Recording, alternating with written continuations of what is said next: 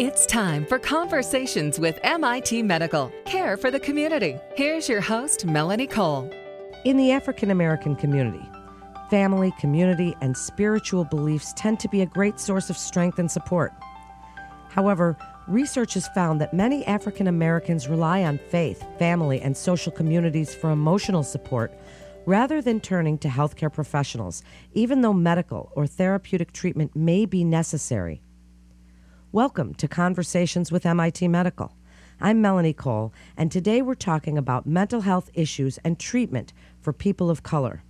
Joining me is Leslie Langston. She's a clinical social worker with MIT Medical Student Mental Health and Counseling Services. Leslie, it's a pleasure to have you on today, and what a great topic. Tell us a little bit about how mental health is different for people of color and what some of the stigma and barriers have been up till now. Well, first of all, good morning, and thank you so much for having me. How is mental health different for people of color? Well, first of all, we normally use informal supports. So what typically keeps us strong is our family, our pride, our sense of community, optimism, spirituality, our adaptability. But regarding formal mental health treatment, I do have a little bit of a study just a bit to read you from the Journal of Adolescent Health.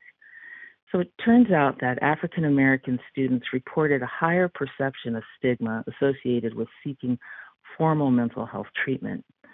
13,000 students of color participated in a Healthy Minds study. Over 4,333 students of color in the study reported that instead of formal mental health treatment, they had been utilizing informal supports, such as talking to a friend, a minister, a coach. And it was stigma and denial around the severity of need that were found to be two of the primary barriers in seeking counseling, in particular for male-identified African American students. So as we can see, attitudes in the Black community and within ourselves towards psychological struggles can prevent us from seeking formal health. You know, we often hear things such as, I'm not weak, I'm not crazy, what goes on in this house stays in this house, therapy is not for us, we don't complain, we carry on, we get the job done, look at all we've been through, your little complaints aren't enough to go to therapy, or I don't trust those mental health people. So within our day-to-day lives, this doesn't really help us because of, a lot of factors such as microaggressions, feeling like an outsider, especially at MIT, which is a STEM school, and we've had to really push throughout our whole academic careers in order to make it to MIT, feeling like an outsider, and whether this feeling is projected towards us or comes from within us, even our own bodies are often seen as either invisible or otherwise objectified by the dominant mainstream culture. So, and a couple last little points about that is that additionally, what is unique about the Black community is that we carry what is referred to as legacy trauma. Legacy trauma is years and years of overt and institutionalized marginalization, economic injustice and oppression, a history of violent atrocities, the trauma of which becomes handed down throughout generations. Our elders and even some of us also suffer from health conditions that are particular to the Black community, such as high blood pressure, diabetes. We have higher rates of depression and overall stress. And finally, at MIT, many of us are the first to go to college, or we come from families who expect us to represent them in a strong, positive, and flawless light. With the social isolation measures that are put against us currently, it makes it even harder for us to have a sense of community and to be able to keep ourselves strong while we're trying to be the strong ones for our families. Wow, what an excellent explanation that was, Leslie. Really, this is fascinating and so challenging. How is talking to a therapist different than talking to a friend or a family member? As you say, they look for these sources of strength and support from faith and family and social communities. But does it seem to you that they're not really identifying these feelings that they have as a mental health condition, or they don't want to admit it or talk about it? Tell us a little bit about that. Yeah, thank you for that question. I think a lot of our issues, our struggles, we get dampened down. We sort of bottle them up and carry on as we have been doing for generations, hundreds of years. Um, Also, family members often have the same attitudes as I mentioned earlier. Be strong, keep your problems to yourself, don't burden your friends, pray on it, and God will take care of the rest.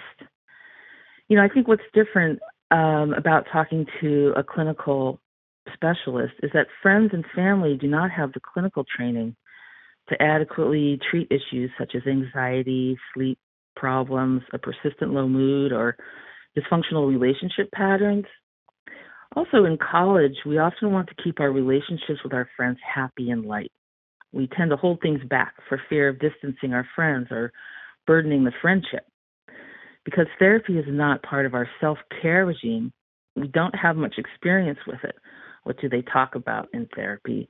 How can just talking make a difference? And I think with a therapist, just as the doctor gives you medicine for your ailments, the therapist is trained with many tools in which to treat your depression, your sleep, concentration problems. At MIT, we have many different treatment options. We have groups, individual therapy, medication prescribers as well. University and college therapists are trained to treat many, many different kinds of people and issues. We are very flexible and are continually learning new therapies.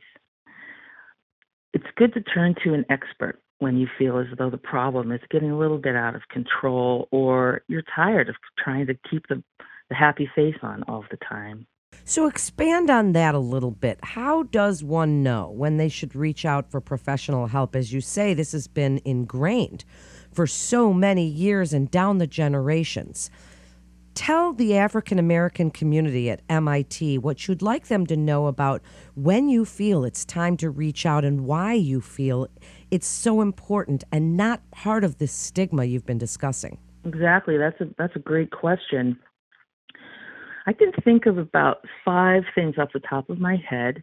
The first one would be, if you find that your symptoms are causing significant distress in your life.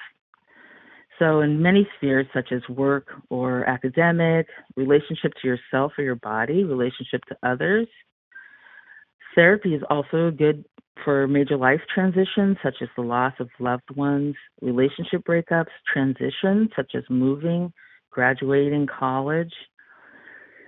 When your symptoms are causing distress and they're interfering in your day-to-day life and functioning, that's the first sign really that you should probably be calling us. The second sign would be that everything you've done seems not to be helping as much as it used to. If you've tried a lot of different things lately, talking to a friend, exercising more, seeking out support online, maybe you're reading up on various self-help techniques and nothing has made much of a difference. That might be a sign that it's time to talk to a therapist. The third one is that perhaps you're over-relying on friends or roommates and try to get them to help alleviate your symptoms. For example, having a friend call you to make sure you get to class on time or make sure you're eating well. That's okay on occasion. However, if you're relying on your friends to keep you feeling safe, to keep you from eating too much or too little, for example, to keep you out or in the bed, to help you go to sleep every night, it's time to call a professional. The fourth one I can think of is overusing or relying on substances, such as alcohol and drugs, shopping, and sex. That's how you know you're using those as negative coping skills, and it might be time to call a therapist so that you can get a little more positive coping skills in your arsenal. MIT is a very high-pressured environment. It's incredibly academically and personally demanding. So it's good to have a little support now and again. You don't have to have therapy every week for the rest of your life. It could just be a short period of your life, 4 to 8 weeks or throughout a semester.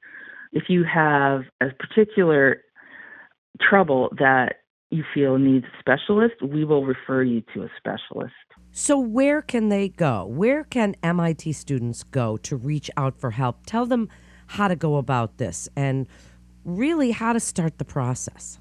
There are many rivers that flow into the ocean, I like to think. For example, I run Let's Chat, which is an informal counseling program. It will happen again. It will happen again, hopefully in the fall semester, where students can come and just get a little bit of a taste of therapy, and they don't have to really approach MIT Medical. Sometimes that can be intimidating. So that's an indirect route. Another indirect route would be to go to your S-Cube dean if you're an undergraduate, or your graduate dean. You can talk with them, and maybe they'll suggest that you come to MIT Medical for therapy. So in other words, if you feel intimidated by approaching us directly, you can go through some of these support systems. International Student Support Office will also talk with you and see if perhaps coming to see one of us is a good option for you. If you'd like the direct route, we're here. If you're an MIT student, the Student Mental Health and Counseling Services can help.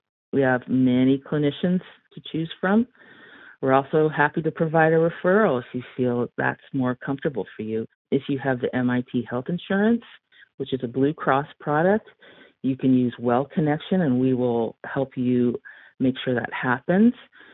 If you have a different kind of insurance, there are a lot of other options available. So you can call us, and we can get you started into whatever kind of help that you feel like you might need. There are also some skills groups going on. In other words, not sort of deep therapy groups, but just groups to help you with anxiety or stress or study skills.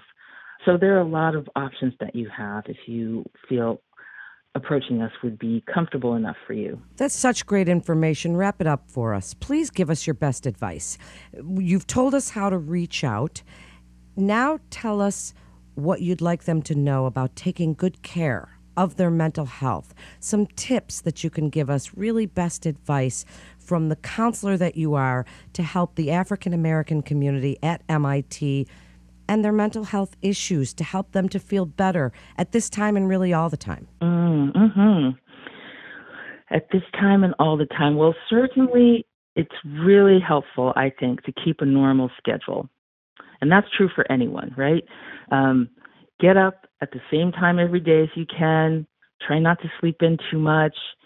Put those clothes on. Start your day. Increase your exercise if you can. There are a lot of exercise classes that you can take online. I would also say keep up your nutrition, drinking that water. It might feel as though everything is uncertain. Well, there are a lot of things that are under your control that you can try and make habits for your life, this new life that we have, this new temporary life that we have now. In terms of specific care guide for people of color, I would say that, we often tend to take care of everyone else. And that's part of our resilience and part of our commitment to community. But we have to also feel okay, and please don't feel guilty about taking care of yourself, about taking time out for yourself. So for your body, for your mind, for your spirit. And that entails whatever you need to do to get there. If you have to say no sometimes, it might be helpful. This is a great opportunity for us to go within and to figure out what we want to take with us and what we want to leave behind when life goes back to normal. The other thing that I would say is, and this might be a little bit on a deeper level, but I'm a psychotherapist, so I like to go there, but self-abandonment. So self-abandonment occurs when we take care of everyone else except for ourselves, or we put ourselves last on the list. And when we abandon ourselves, we do abandon our community. We abandon our health. We abandon our longevity. We abandon our friendships. We have to water the root. And I guess that would be the last thing that I'd like to say today would be to please water the roots. Beautifully put, Leslie. Such a great segment and such important information for all of us to hear. Thank you so much for coming on and sharing your incredible expertise with these great pieces of advice today. MIT students can call the 24-hour number at 617-253-4481 to get urgent support, talk to an Access clinician, or learn more about connecting with a local provider through our telehealth option, Well Connection, from Blue Cross Blue Shield of Massachusetts. And for information regarding MIT Medical's student mental health and counseling services, please visit our website at medical.mit.edu. That concludes this episode of Conversations with MIT Medical. Please remember to subscribe, rate, and review this podcast and all the other MIT Medical podcasts. I'm Melanie Cole.